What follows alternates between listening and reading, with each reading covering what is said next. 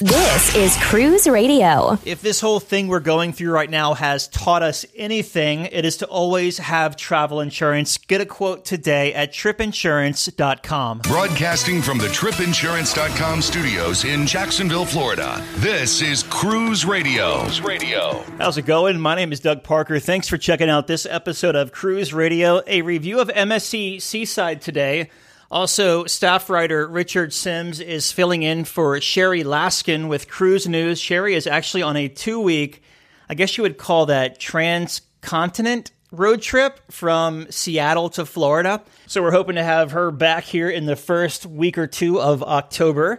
Oh, this is new. If you have Amazon Music, Cruise Radio is available on Amazon Music under their podcast section. That was just added just a few days ago. So our daily Cruise Radio news briefs or Cruise Radio can both be found there on Amazon Music now. So excited to be part of the Amazon Music family.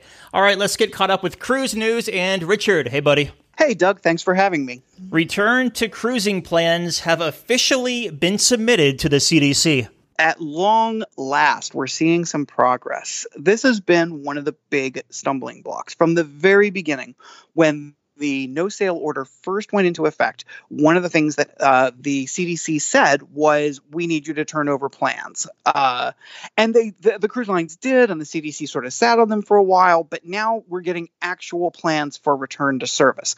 A lot of the things we're seeing are exactly what we expected. I think we got a really good preview of what was going to be in these reports when we saw what was being implemented on Costa Cruises, what AIDA is going to be doing. The reports, so like I said, the reports don't contain any surprises. They do contain things that probably won't make certain people happy. You know, like people are probably going to have to wear masks, as we've been warning for months now. They're going to have to wear masks in public areas. There is probably going to be testing. And I say probably because while these things seem fairly firm, it is still a work in progress. Yes, it's been submitted to the CDC, but it hasn't actually, been approved or come back from the CDC. We haven't gotten the feedback on that yet. In fact, the day that the cruise lines turned in their reports to the CDC was the last day that the CDC was taking public comment on the question of what do cruise lines need to do in order to return. When we talk about these reports, we're talking about the Healthy Sail Plan, which was put together by Royal Caribbean and Norwegian. They kind of got together, put together their team of experts, and came up with their plan to submit to the CDC.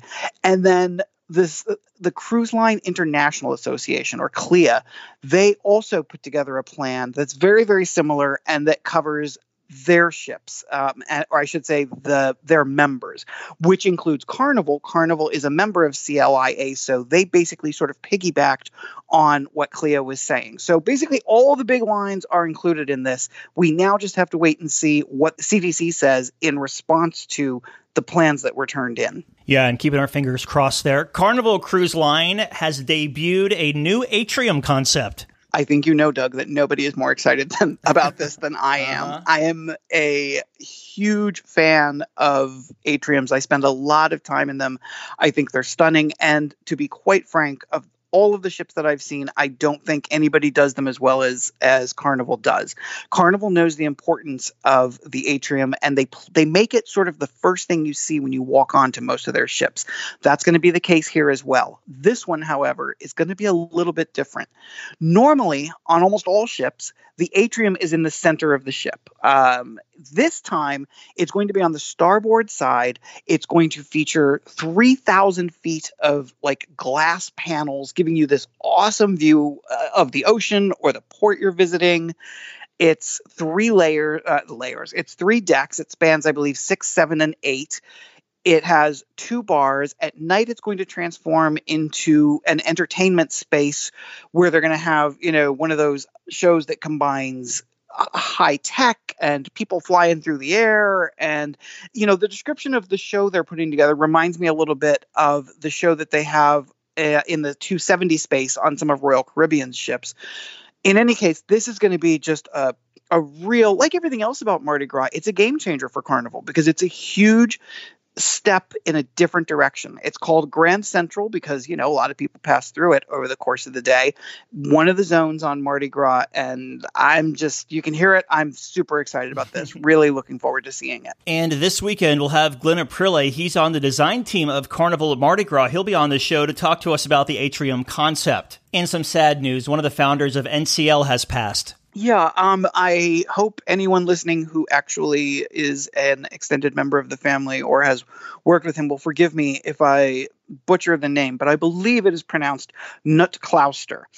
He was 91 years old, and one thing a lot of people don't know is that Norwegian Cruise Line and Carnival Cruise Line sort of share a connection in that Ted Arison Sr., the late Ted Arison Sr., and Knut Klauster formed Norwegian together. It was originally known, it was still NCL, but back then it was Norwegian Caribbean Line instead of Norwegian Cruise Line.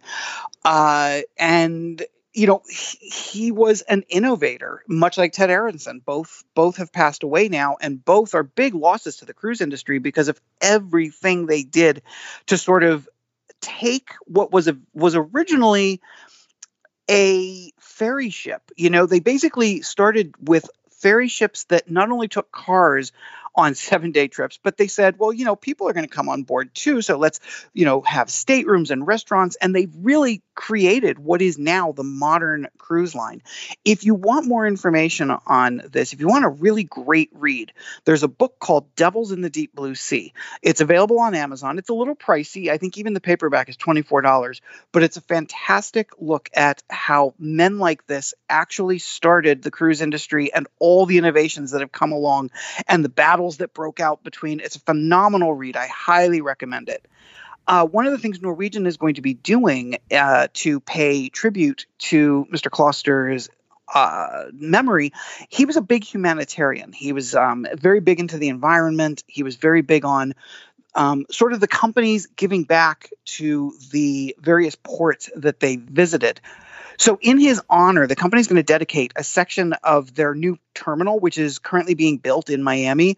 And they're also going to introduce an annual team member recognition award that'll be given in memory of his humanitarian efforts. So, it's a big loss to the industry. And I think it's the kind of thing that a lot of people aren't necessarily aware of, but really every single person who enjoys cruising today owes a debt of gratitude to these men. Certainly.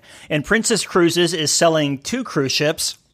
Yeah, this falls into the category of the 18 ships that last week we talked about. Originally, Carnival Corporation was going to sell 15 ships. Then they announced that they were adding a few. It was going to be 18.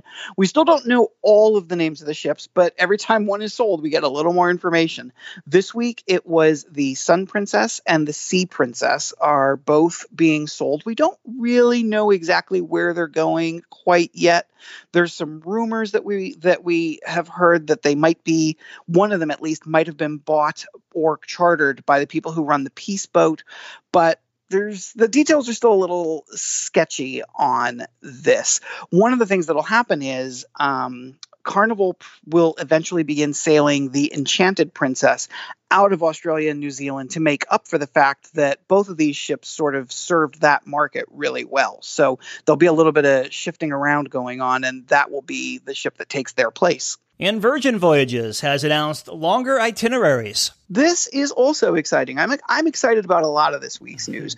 With the Scarlet Lady, which is the first ship in their fleet, they really announced that they were going to focus on 3- and 4-day cruises out of Miami.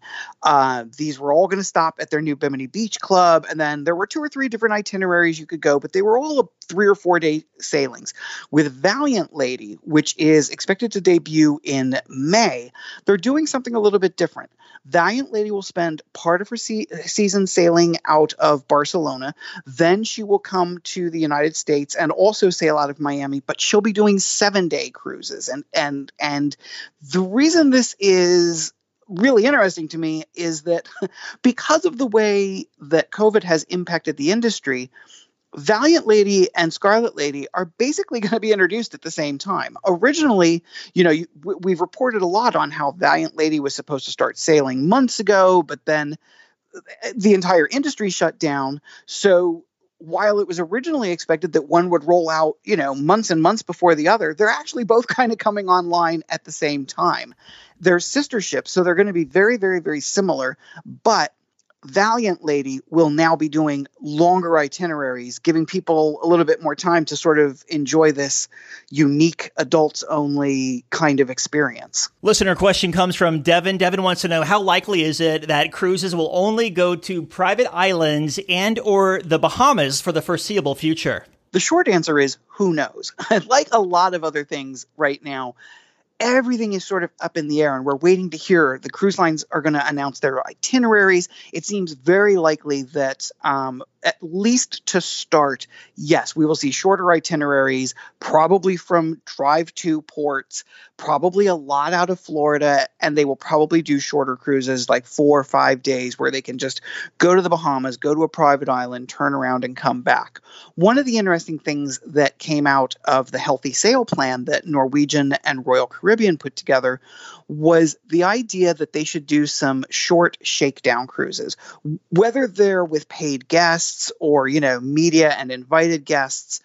A shakedown cruise is usually when you're trying out something new. Maybe it's a new ship. In this case, it's all the protocols, the health protocols that they need to put in place.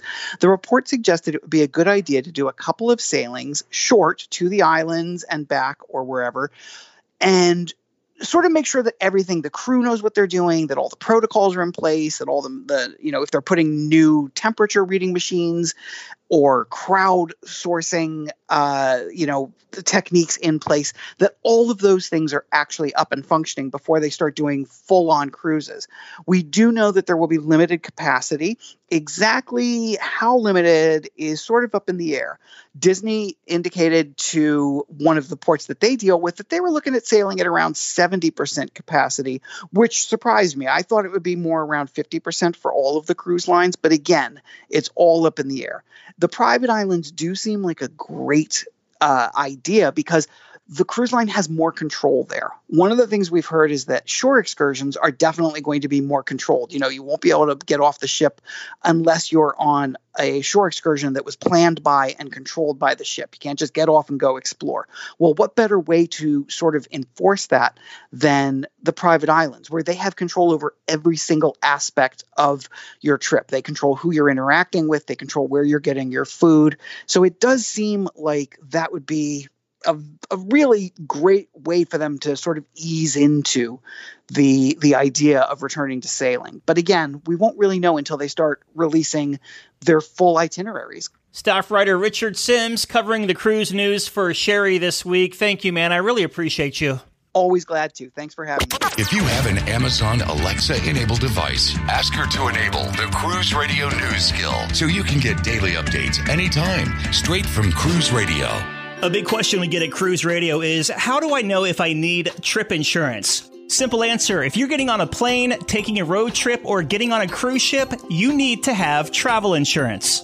Hey, it's Doug Parker from my friends at tripinsurance.com. Not only does tripinsurance.com protect your vacation investment, but it also gives you peace of mind in case anything were to go wrong on your trip. How do they do it? They offer 3 different types of trip insurance policies. Good, better, and best. One policy for every vacation budget. But it doesn't just stop there. They're up to 40% lower when you shop around on other comparison sites. Plus, tripinsurance.com offers 24-hour customer support before, during, and after your trip, online claims assistance, and travel alerts to let you know what's going on at your destination. But find out for yourself. Check out tripinsurance.com.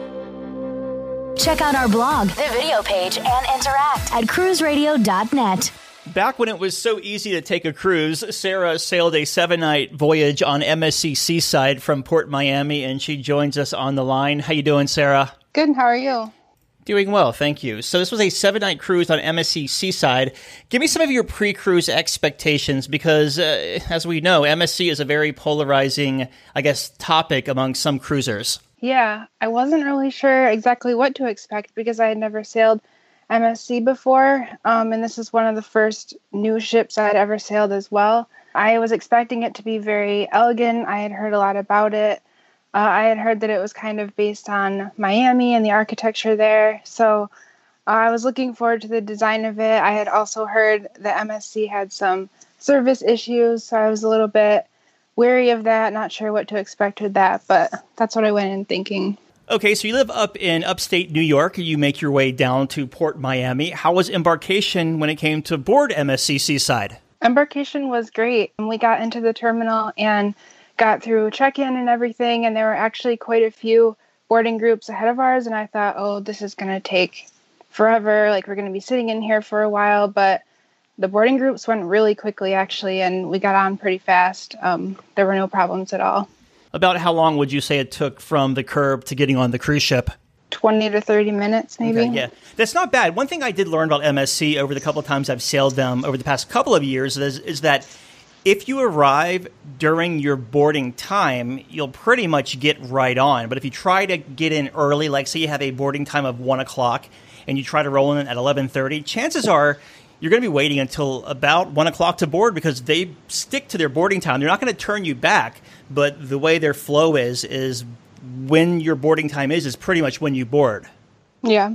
What were your first impressions of the ship? First impressions were kind of what I was expecting. It's very modern. It kind of is very in your face, but in a good way. Like, it's very elegant. They have the Swarovski crystal staircases, which MSC is kind of known for. I think the design is really well done for the most part. It was a very impressive ship, especially since pretty much before that, the ships that I had sailed had been a lot older. So this was one of my first new builds. Before you actually got on the ship, like, what kind of cruiser are you? Do you do the full research, watch the tours and everything, or do you like some element of surprise? Probably more so leaning towards looking at it ahead of time. I don't necessarily like to see every single thing. I am big on looking at menus and things like that ahead of time.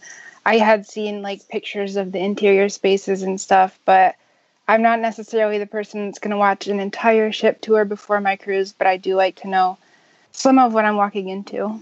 And you make your way to your stateroom. What kind of stateroom did you have, and what did you think of it? We had a balcony stateroom, and I think the size was excellent. The design was nice. It wasn't those kind of dingy colors that a lot of ships have. It's the newer colors. There was some blues, some maroons. The bathroom was a good size. It had a shower with a glass door, which is always appreciated. The desk kind of had a curved corner so that if you're like walking around the bed towards the desk, you're not going to like hit yourself on a corner, which was nice. There were USB outlets at the desk as well as European and American outlets, and there were also USBs by the bed, which is kind of expected these days, and it was really nice that way.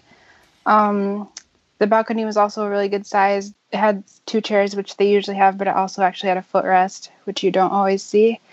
One thing I wish had been different, it's set up where you walk in, and then right after the bathroom is the bed, then the couch, and it's like a full couch. It's a pull-out bed and everything like that. I just wish the couch had been first and then the bed next to the glass doors, because I just like having the bed, closer to the ocean. But otherwise, the cabin was great. Back to the stateroom configuration, you see that a lot. I guess it really varies on the cruise line, because some cruise lines actually have the bed by the balcony and the couch by the door. Others have it flipped. So interesting observation there. Let's talk about food. We'll start in the main dining room. Do they have both traditional and anytime dining on here? They have both. We did set time dining. I prefer set time dining for sure. And I don't know how it is on European sailings, but on Caribbean sailings on this ship, they have 3 seatings actually. So we had the 715 seating, which is the middle one, and I thought that was perfect. I would definitely pick that seating again if I was sailing this ship again, or any ship probably, because it wasn't so early that you're getting back from a day in port, excursions, and then rushing to get to dinner. But you're not also missing out on the evening shows because you're done before them. So that was a perfect time for me. How about food and service in the main dining room?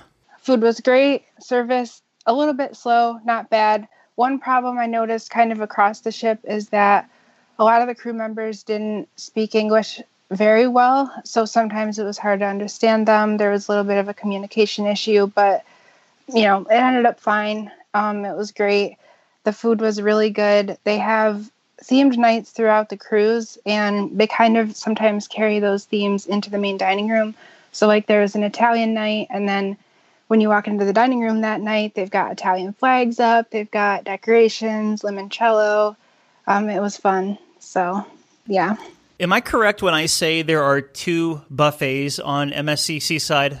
There are. There's the main marketplace buffet, which is what you'd expect, a ginormous buffet for any big ship. And then there's a smaller buffet. It's supposed to be more family style, more kid-friendly foods, and they have counters that are a little bit lower. And that had a great selection of food, too. It's really nice to have 2 buffets. Did you prefer one over the other? I went to the marketplace buffet, the big one, more often. Mm-hmm. So, I mean, I don't think I had a preference food or atmosphere-wise, but I just ended up in the bigger one more often. And I will say that while the food was good, the desserts in the buffet were kind of lackluster, which was disappointing. But the desserts in the main dining room were wonderful. So they don't have a problem with dessert overall, but just in the buffet. Let's talk pizza. Pizza was great. I do not usually like cruise ship pizza that much. I am kind of picky when it comes to pizza in general. But the pizza on the buffet on MSC is probably the best pizza I've ever had on a cruise ship. So I definitely recommend that. Wow. How about any specialty dining for you? Yeah, actually the sushi and teppanyaki is the same place. Okay. It's called Asian Market Kitchen. It's kind of an Asian fusion, several different styles in one. That was good. The atmosphere is really neat. They've got these really cool lights in the ceiling, cool chandeliers, rounded booths, things like that. And the food was really good. I would say it's not worth it if you're not a huge Asian food person. It's not really your thing, but if it is your thing, I do definitely recommend it. And any others you did? That's the only main sit-down dinner specialty restaurant I ate in. But I did want to mention Venchi real quick. Mm-hmm. They have 2 Venchi locations, and Venchi is an Italian chocolate company. So they've got 2 kind of counter service type of spots on MSC Seaside. One is a gelato and creperie at the Aft South Beach pool. So that's kind of very casual walk up, get some gelato, have them make you a crepe. That was really good. I believe it cost extra. And then there's an indoor chocolate bar cafe type of location. They've got gelato sundaes, shakes, chocolate cocktails, which are amazing, and coffee-based chocolate drinks and hot chocolates and things like that. And that also costs extra, but it is well worth it if you like chocolate. Is that the place with the chocolate waterfall? Yep. They've got a chocolate waterfall. It's not in the atrium. It's right next to their location as you're walking into it. So it is one of the main promenade areas, I would say. Yeah. But they've got the chocolate waterfall, and then they've also actually got chocolate sculptures on display. They're not for eating, obviously, but they're really cool. Let's talk about entertainment on this 7-night cruise. So MSC has an international audience, so a spoken word comedy show might not, be appealing to every nationality on board. So how was the entertainment? So actually, let's talk about comedy first, since you mentioned it. They don't have what you would consider traditional comedians, but they do have an improv group called Beer Prov, and that is their stand-in for a comedian. They do an earlier show for families and then a later one for adults only. They were good. I went to see them more than once. I don't think they're a must-see if you're not huge into entertainment and you have other priorities, but I would recommend them. As you were saying, there are people from all over the world, so they can't necessarily focus as much on, speech-heavy shows. So they have a lot of visual shows and musical shows, and they're incredible. MSC knows how to do entertainment. There are a lot of specialized performers that they have, and they'll be involved in more than one show. So they had people that did these crazy hula hoop routines, and acrobats and aerialists and contortionists and magicians. And if you saw one in one show, and each show had a loose theme, not a very like I said, speech heavy storyline, but kind of a loose storyline. And if you saw them in one show, you might see them again later in the cruise in a different show, but doing the same type of thing they were doing before. It was really, really neat. I think our jaws were on the floor quite a bit throughout the cruise watching these shows, so I highly recommend the main evening shows for sure. How about entertainment around the ship? I remember walking into the sports bar, and that was pretty cool. Yeah, there's the sports bar, there's music around the ship. The atrium is set up kind of interesting. There's these little stages kind of on each deck along the atrium, and they've got performers playing on those. They've got video behind them. Yeah, entertainment is really good across the entire ship, I would say. And one thing fun that we did one night was, this is kind of common for cruising, and I absolutely love it. I try to do it on every cruise that offers it, is a silent disco.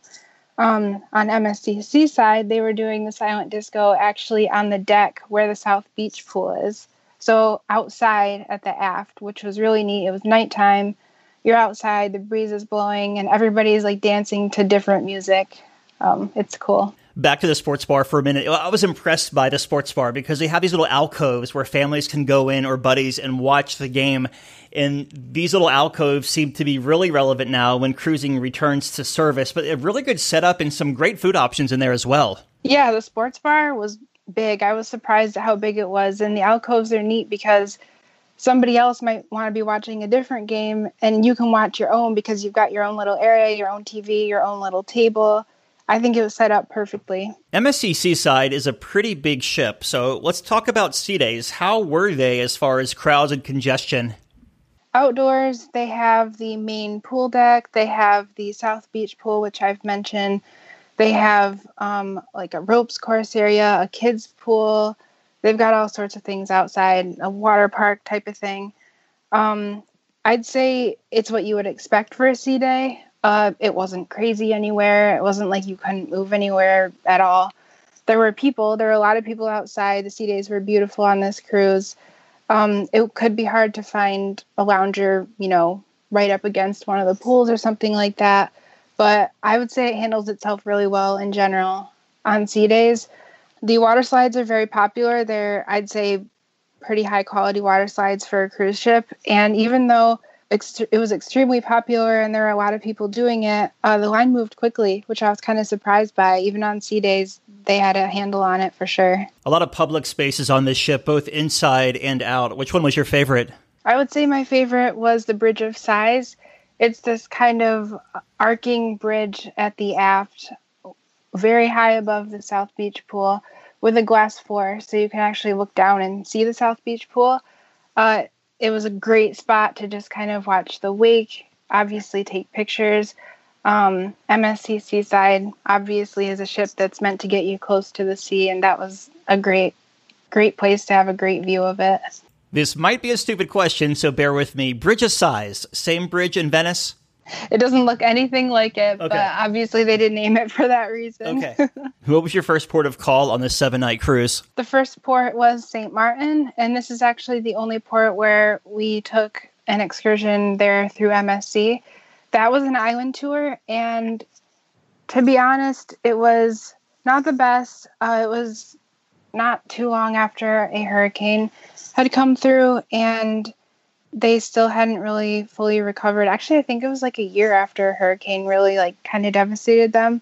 And the tour, a lot of it was just a tour guide pointing out the windows and saying, this used to be a mall and this used to be this, but it wasn't anymore because the building had been partially destroyed and they hadn't rebuilt it yet. So that wasn't the best. That tour did stop at a really cute beach with a rocky bay area. So that was nice. After the tour, there was actually quite a bit of time left. So we got a taxi and went over to Maho Beach, and that was really fun. It was neat to be able to go there finally after seeing so many pictures of it in the past. Mm-hmm. Were there any signs of the hurricane from 2017? I know when I was there, it was 2017. That's like Irma and Maria and all that. It devastated a lot of those islands. And even, 2 years later, you could still see signs of devastation, boats flipped over in the harbor and things like that. There were a lot of buildings that, their roof was still caved in. We actually drove by a bay, and I believe we saw some half-sunken half-sunken boats there. So it was really kind of depressing to see. And then where was your next port of call? The next port was San Juan, Puerto Rico, and we didn't do an excursion here at all. The ship docks right in Old San Juan, so we just walked off the ship and started to explore. It was great. We visited one of the forts right in town there, and these forts are actually part of the National Park Service. So if you have an annual pass to national parks here in the U.S., it's one of our territories, so you can actually use it there. That was really neat. And then otherwise, we basically just wandered around town. There's a lot of shops, really cute shops that sell locally made souvenirs, which we loved because we love shopping local and supporting local businesses and artisans and stuff like that. We ate at a cute restaurant for lunch called Verde Mesa. That was really good. Kind of expensive, but it was good. And we also went to that umbrella street that everyone wants to see. So that was neat too. And then your final port? The last and third port of call was Nassau, and I've been here before, but this time we did something a little bit different. We actually booked a parasailing excursion type of thing with an independent company ahead of time, not through MSC. And that was a lot of fun. They pick you up like right along the shoreline next to Señor Frog's. That was really convenient. It went great. And then we just ate at Señor Frog's, walked around town a little bit, and then went up to the Queen's Staircase, which was really pretty. With the parasailing trip you booked, I know when I did it a couple of years ago, they took us out of the harbor and in front of the Atlantis. Did you go the same way? No, we didn't go over towards Atlantis. We did go out of the harbor, but we went over, if you're looking at Paradise Island from the mainland, we went out towards the left and just kind of parasailed out in that direction. It was great. And they actually let me wear my GoPro. So I had my GoPro on my forehead and got some really neat video of it and stuff. You make your way back to Port Miami. How was disembarkation? Disembarkation was easy, just like embarkation was. There was a line in the terminal once we got off the ship, but it went quickly and we didn't have any issues at all. What would you say from the ship to the curb? 15 minutes maybe. Oh, wow. Yeah. So you did kind of breeze through there. Man, you breezed through there. Any first-time tips? Yeah, I have a few actually. The first is to definitely get their MSC for Me app. It's really convenient. It has interactive maps of the ship. You can see the daily activities scheduled there. There's a chat feature where you can text like other members of your party on the ship, and you can book things like shows and excursions through the app. My second tip kind of goes along with that. Definitely do not miss out on the evening shows. Make that a priority, even if you're not usually a cruise show person. I think these are well worth it. And you do need reservations for them. So I believe you have to make reservations 10 minutes before the show starts. Obviously, I recommend doing it before then if you can. But they would scan your cruise card or wristband or whatever when you get to the theater. That's how they know you had made your reservation. And you can make that reservation on the app, so it's super easy. And then the third tip I have is kind of something I mentioned before. If you like set time dining, definitely get that 7:15 seating because I think it's perfect timing. When I was on MSC Maravilla a few months ago, they had the digital signage all over the ship, like the big iPads. Did Seaside have this as well? A little bit. They kind of mimicked the app in some ways. So a lot of times I just use the app if I needed something like that. But they were definitely convenient for somebody that wasn't carrying their phone around or wanted to see something on the fly that they didn't want to look at the app for. Cruise line apps typically go one of two ways. Either you can download it and use it before you cruise for pre-planning, or you can only use it once you're on board using the ship's intranet. How was MSC's app? Their app was kind of both. There were some things you can do ahead of time, which is really nice to kind of get a feel for it and get a feel for what's on board. But there's some features that you have to wait till you're on board for. Like, I believe you can't use the chat feature until you're actually on their internet. What was your biggest highlight of this cruise? Honestly, I think San Juan was one of my biggest highlights. I absolutely loved that port. I think the old San Juan is beautiful. I would definitely go back there for a longer trip. And then just the design of the ship, the food was really good. I think MSC Seaside has a ton of activities no matter what your age is. So I think just that experience of the entertainment and the activities and the food on board, that was also a highlight too. A couple of questions I forgot to ask you earlier. One, how was the casino as far as the smoke situation in and around it? It was good. I didn't really notice it unless I was walking through the casino, but even then I wouldn't say it was really bad. So I think they did a really good job with ventilation. Okay. And how about the Wi-Fi on board? Wi-Fi was good. If you get like a one device plan, you can switch devices with it. You just have to sign out of one and sign in with the other. And speed was sufficient. It wasn't lightning fast or anything, but for a cruise ship, I think it was pretty good. And final thoughts of MSC Seaside? It's a beautiful ship. The design of it definitely met my expectations, and I would sail it again. What are your thoughts of cruising again when the cruise industry gets back up and going? I definitely think I would be willing to get back on a ship next year. I kind of want to wait for cruising to resume and be in service for, a few months at least, and see how things are going for them. If their protocol is working out the way they want it to, if there aren't a lot of outbreaks and things like that, I would definitely be willing to sail next year. I had been thinking about it earlier this year, back when they thought, cruising might resume this fall. It still might be able to resume in November. We don't know yet. And I was thinking, even if it did resume this fall, I wouldn't want to sail till next year. And I'm still holding to that. I think the earliest I would want to is probably spring, but that would just depend on how everything goes. Sure. Fair enough. Sarah, thank you so much for sharing your review. I really appreciate it. Thank you. All right, Dougie, let's see what we got here, buddy. Ba-ba-ba-da-ba-da. Cruise Radio is produced weekly in Jacksonville, Florida. For partnership opportunities, email Doug at cruiseradio.net. Hear Cruise Radio on Spotify, Apple Podcasts, iHeartRadio, the Stitcher Radio Network, Google Play, or at cruiseradio.net. I'm your announcer,